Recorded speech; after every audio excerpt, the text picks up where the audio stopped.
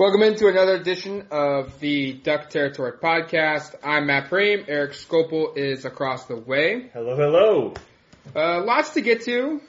In this week's podcast, we're going to discuss some Oregon football recruiting news. The Ducks landed 2 verbal commitments from 2 players from Deep South. We'll give our takes on that as well and kind of where Oregon goes from here. Official visit weekend starting back up again. We're also going to discuss Oregon basketball and kind of where the Ducks are at going into an important Thursday night game at home against the conference leader in Washington. And then we'll also discuss some of the news that's now starting to come out of Washington State and Oregon. It looks like Oregon reportedly has hired Ken Wilson away from Washington State to coach Oregon's outside linebackers. Ken Wilson spent the last couple seasons with the Cougars, and then before that, coached at Nevada. And the tie here is look, Mario Cristobal usually makes his hires with connections, and he hired Jim Mastro because of, in part, the recommendation from outside sources, and also from Joe Salovey at Washington State. And now he's hired Ken Wilson, and I'm sure he's had vetting processes with Jim Mastro and Joe Salovey about Ken Wilson. So Cristobal, usually his hires, you go and look at the people he's hired, there's some kind of a connection. You know, 6 degrees of whatever, you want to find it. He's connected to that person in some capacity. And it looks like Bruce Feldman of The Athletic is the one that reported that first. Very reliable, by the way. Very reliable. It looks like that's the direction that Mario Cristobal is going. And, we'll be frank. We started this podcast as this news hit.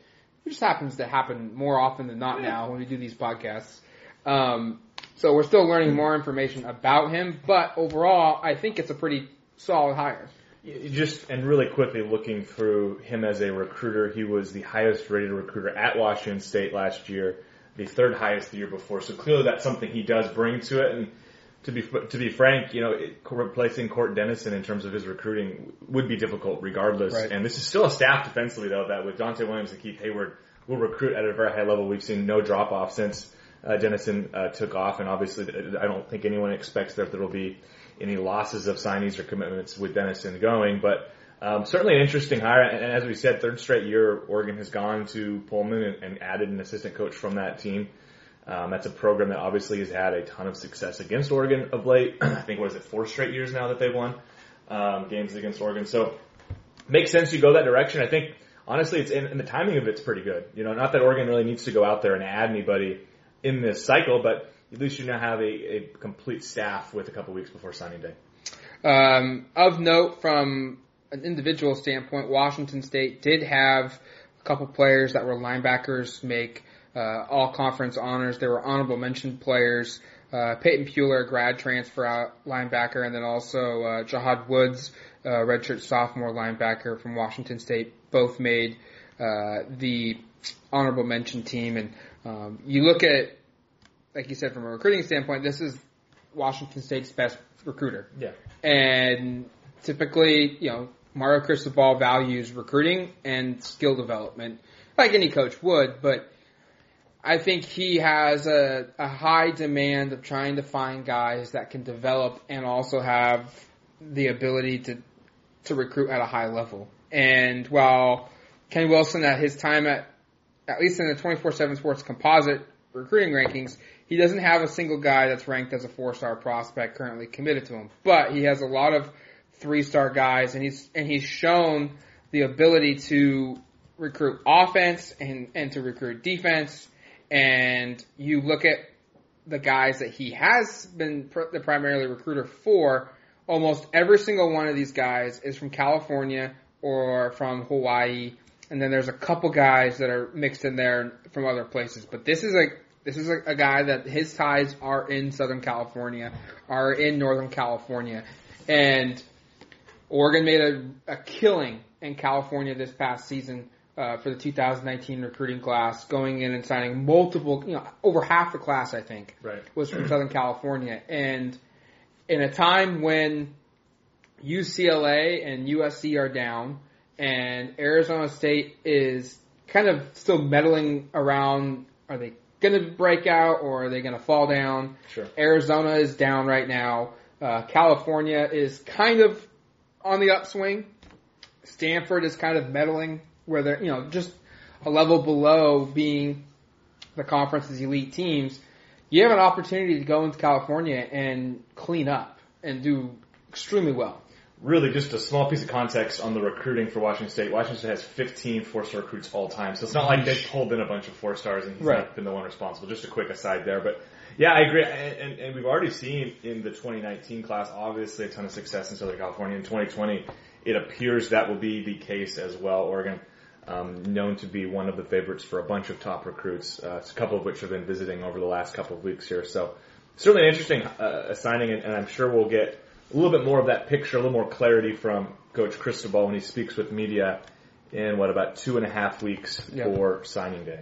And that's kind of one of the most important things was they needed to hire some, they've got an outside linebackers coach hire, and there was some discussion about maybe hiring an offensive guy instead and letting Levitt coach the entire linebackers, but obviously the defensive side looks like to have won out in that one. They also need to hire a recruiting coordinator. They've also got to go out and they're adding a 5th strength and conditioning coach to the football program, and so they're vetting names there. And look, Cristobal is doing exactly what Nick Saban did at Alabama, because they also need to go out and hire a new analyst because Rod Chance left to become the defensive backs coach at Minnesota, and we should talk about that as well. But every year, Saban found a way, to round up a little bit more money and go out and hire another staff member or, two or three new staff members. And that's what Cristobal is starting to do. He got Oregon strength staff bolstered up when he got hired by, getting 4 full-time guys. And Matthew Fail, Aaron Feld, who's the head of the strength coach, Mark Davis, and Sherrod Williams. And now they're going out and 1 year later, we got it to 4. Now we want to expand it to 5. We want 5 guys now helping our strength team. We want to go from having 4 analysts to maybe having 5 analysts.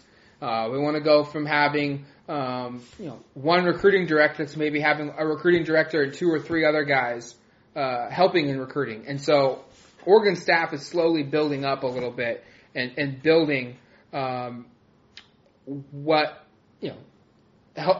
building a roster of staff on and off the field that just keeps the program working around the clock. And I think you're going to continue to see this because the reality of coaching, and you see this if you follow all the big programs, is that, you're going to lose these top coaches at some point. Court Dennison went and took a, positional and financial upgrade at Louisville.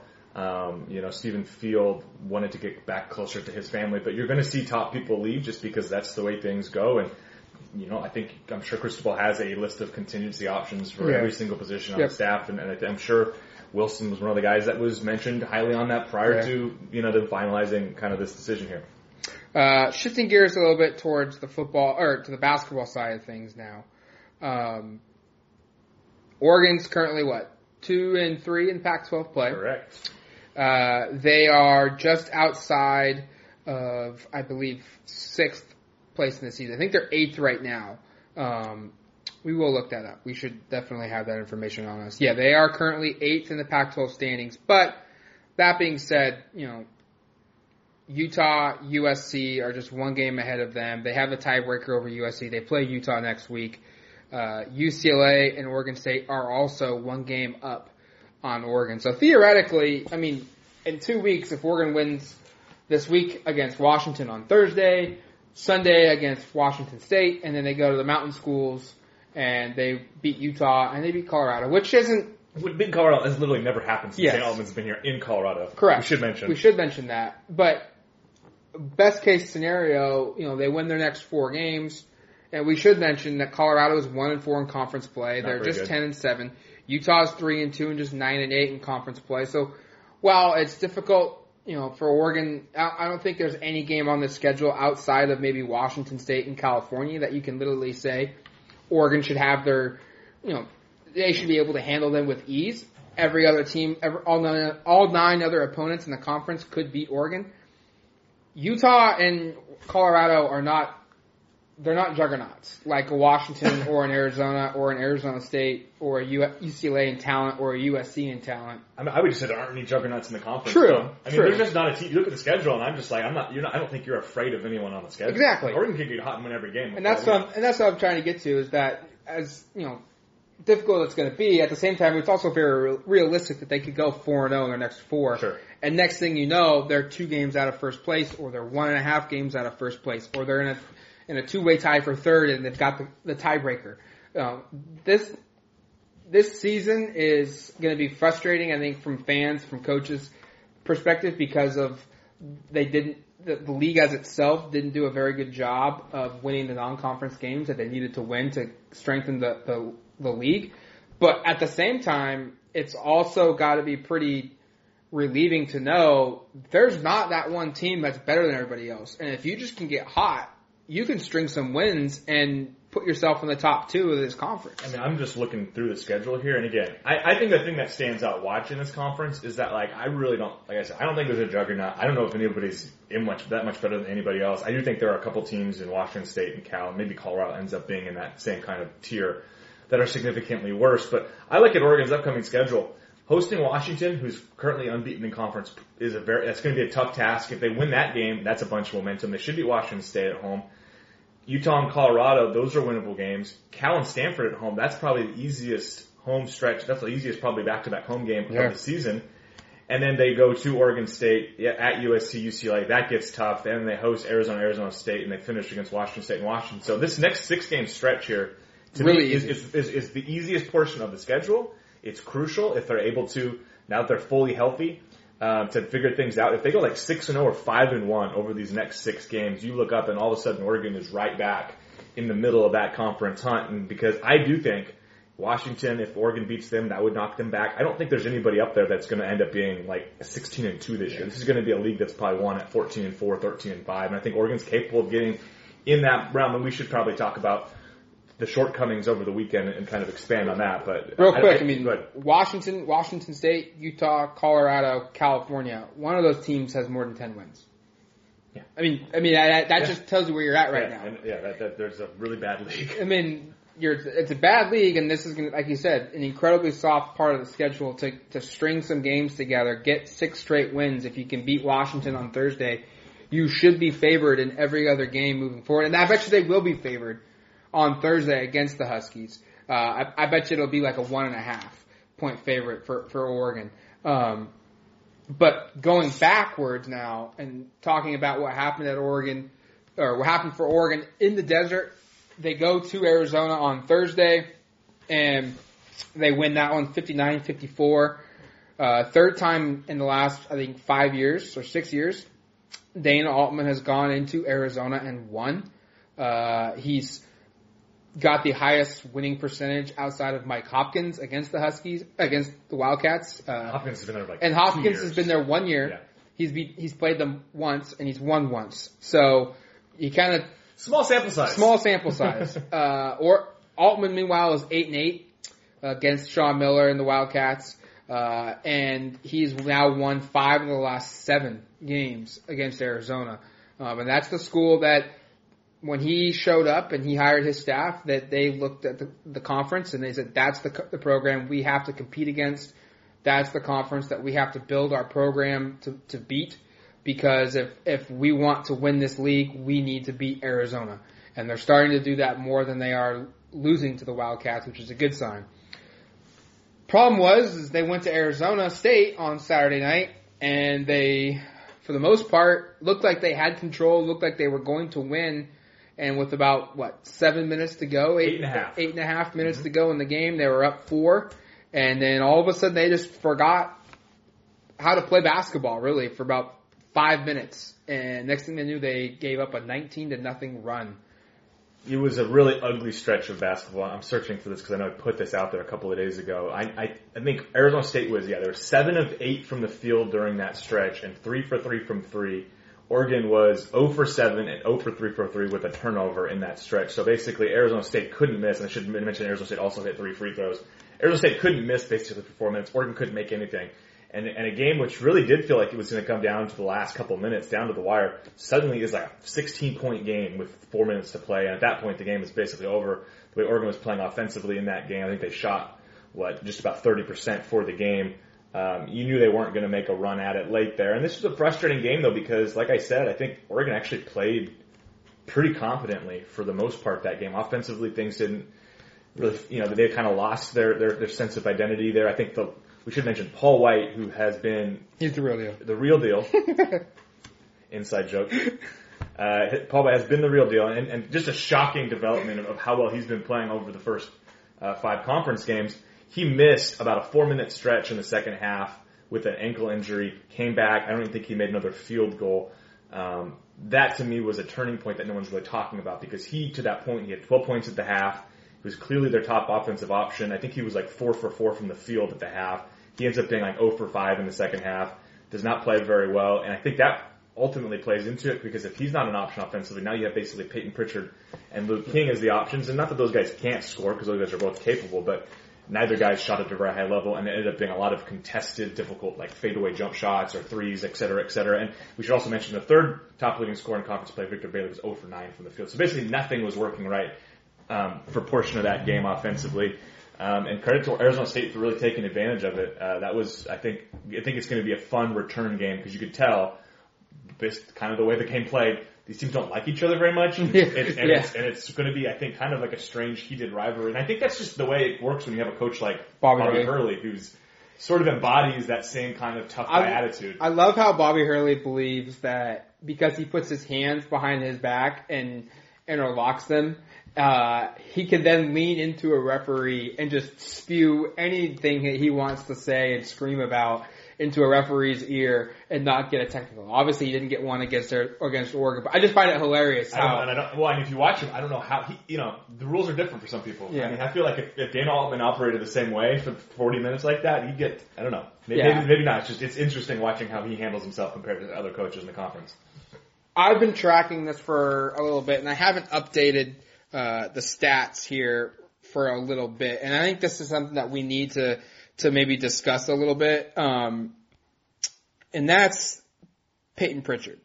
Because against Arizona State, he kind of got out of a scoring slump. He went over a 5-game period. He had just one game in double figures. That was Oregon State when he shot 5 of 16. He had 14 points in that one, 6 assists.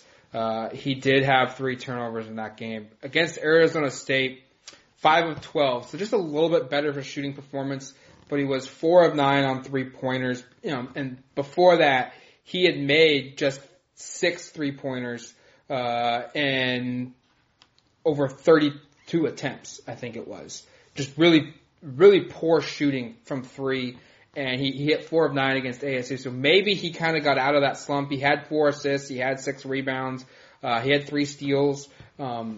He had 3 turnovers, though. But I think this is a case where he kind of got out of a funk a little bit in that one, and you hope that maybe gets him going moving forward. But I think this team and this program, they need to go away from leaning on Peyton being your number one scoring option on a night-to-night basis.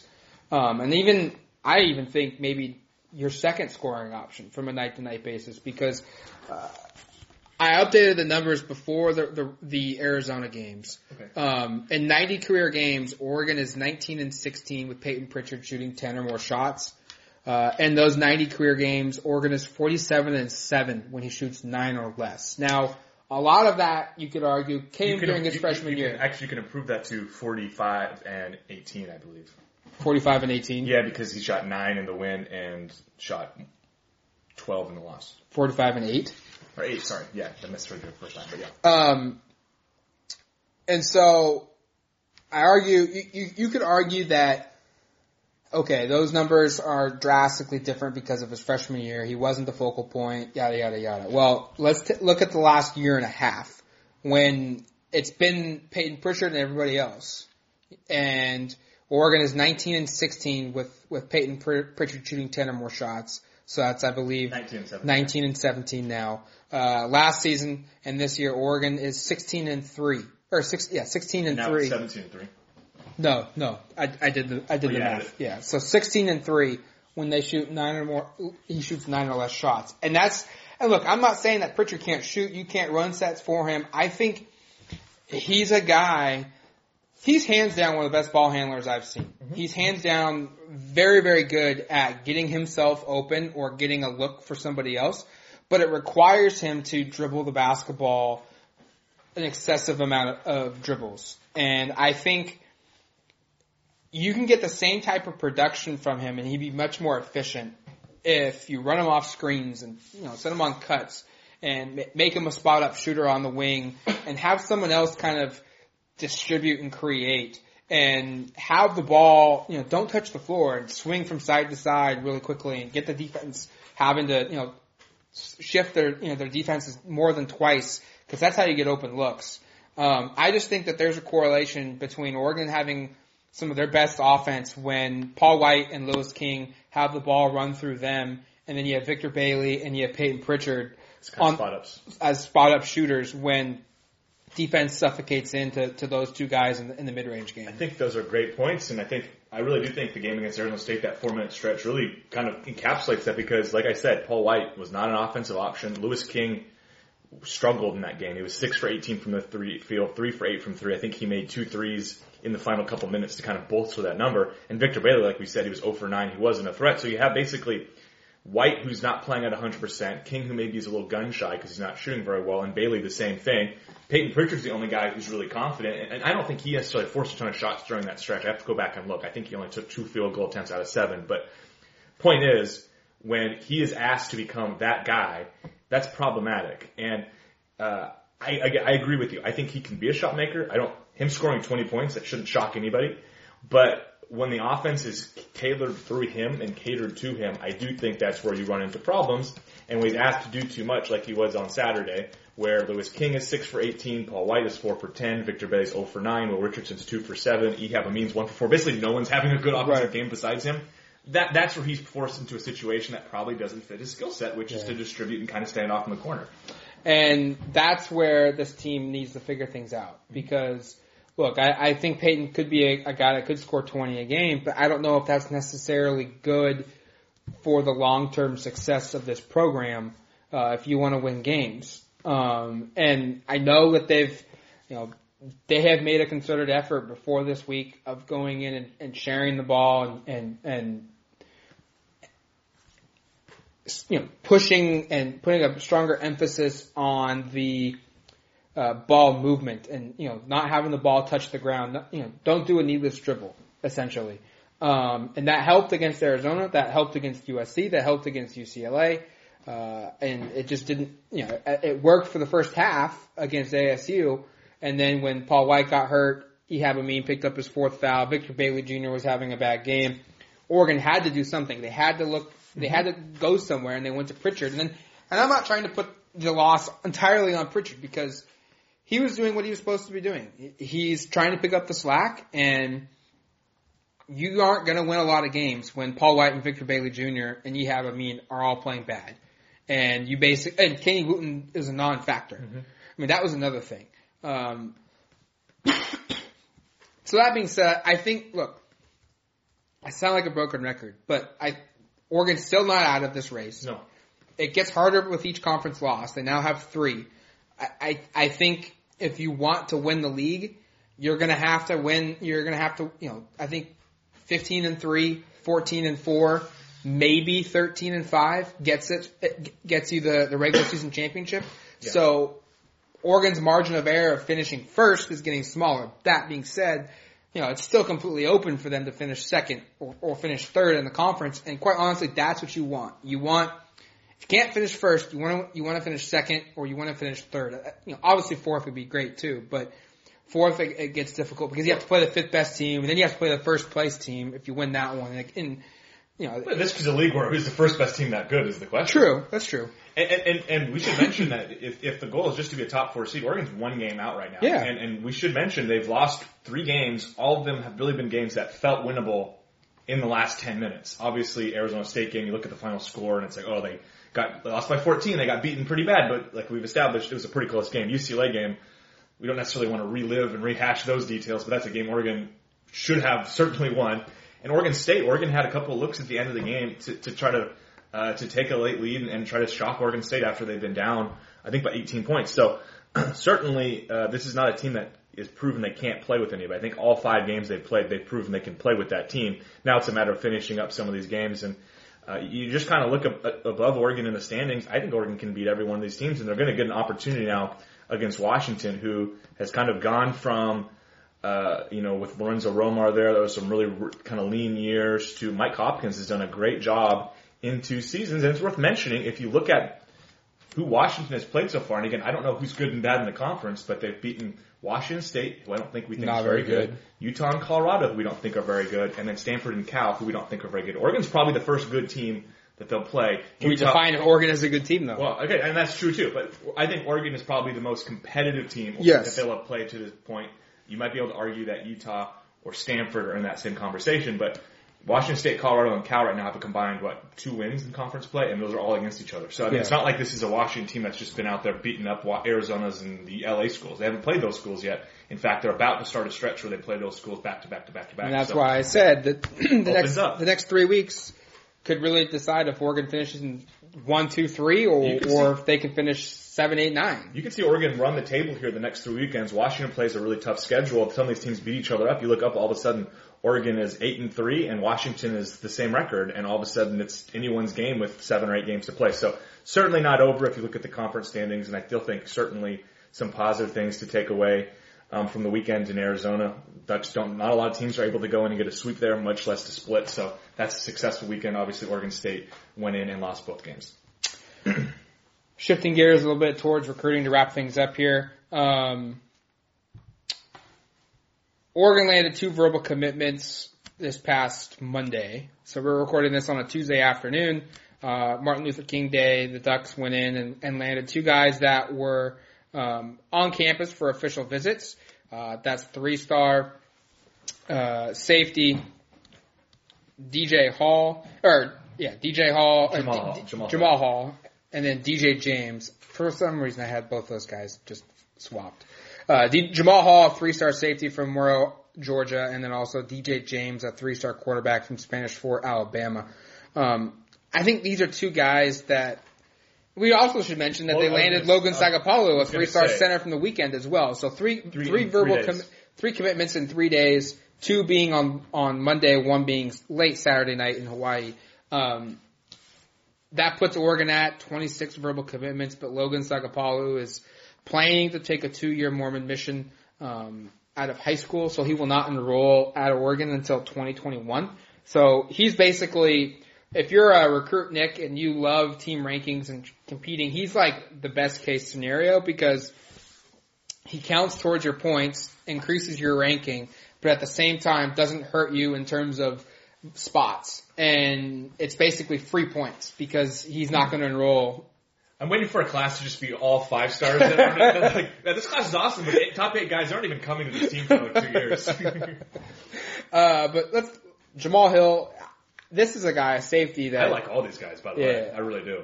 I think Jamal Hill, when he gets to Oregon, and he's going to need some time to develop and to work on his skills a little bit. But when he figures things out, he might be one of the most underrated guys in this class because the plays that he's made in his highlight film are pretty good. Same thing with DJ James. I like both of these defensive backs, and Logan Sagapolu. It's harder to kind of break down the exciting plays on offensive line play because it's basically him just shoving a guy over and falling on him, which is fun to watch. But Jamal Hill and DJ James, though, these are playmakers, and Oregon needed some depth in the secondary. We talked about it.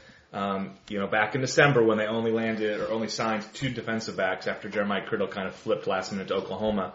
I think I don't want to say it makes up for it, but these are great additions. I think Jamal Hill is a very physical, strong safety. He's a guy who honestly you could see him like maybe playing kind of that duck linebacker role at some point just with how he moves and how aggressive he is tracking the football.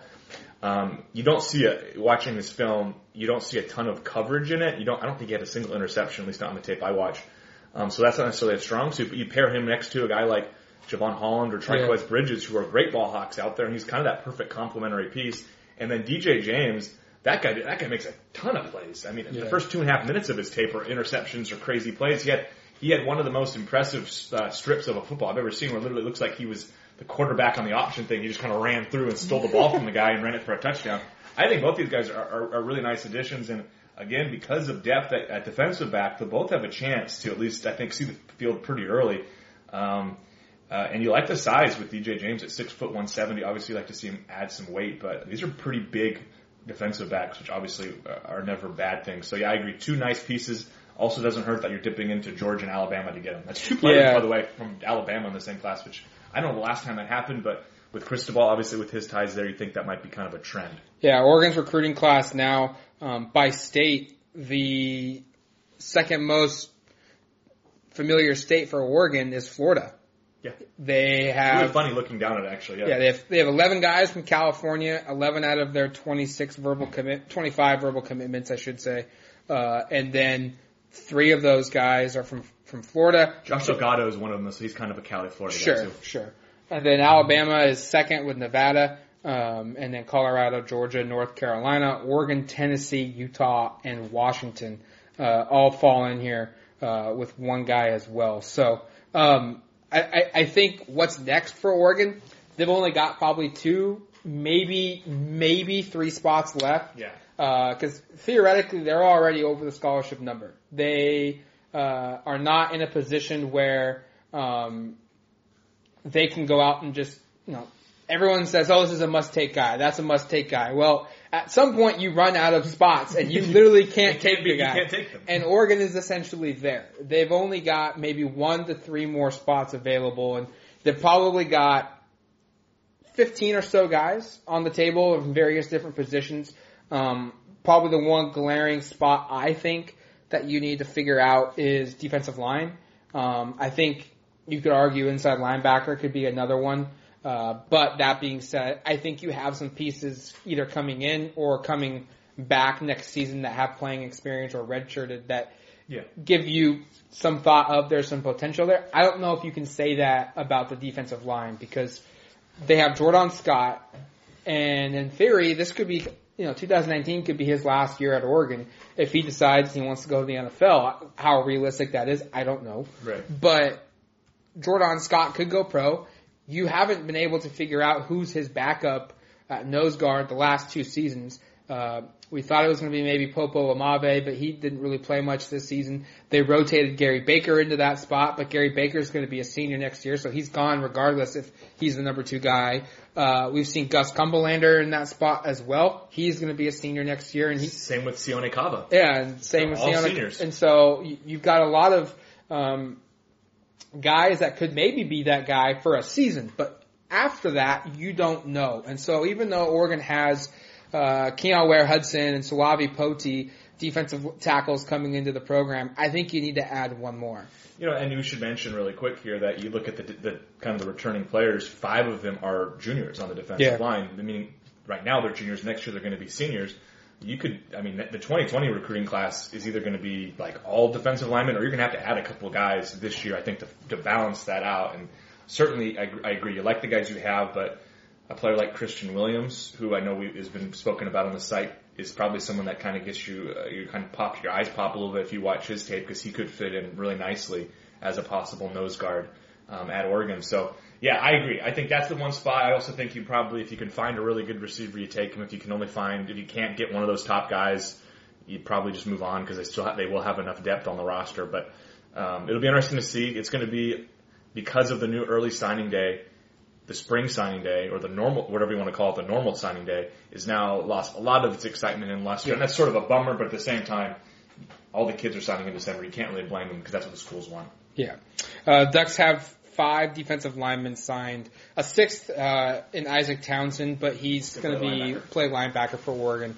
So they have 5 guys signed right now, and like you said, they have 5 guys that are going to be gone after next season. So 6 possibly if Scott goes. Yeah, so you need to find one more guy, and probably next season too. And in 2020, they're going to probably load up on defensive linemen again as well. So that's going to do it for us. For Eric Scope and myself, you've been listening to the Duck Territory Podcast. Thanks for listening. We'll talk to you soon. Thanks, guys.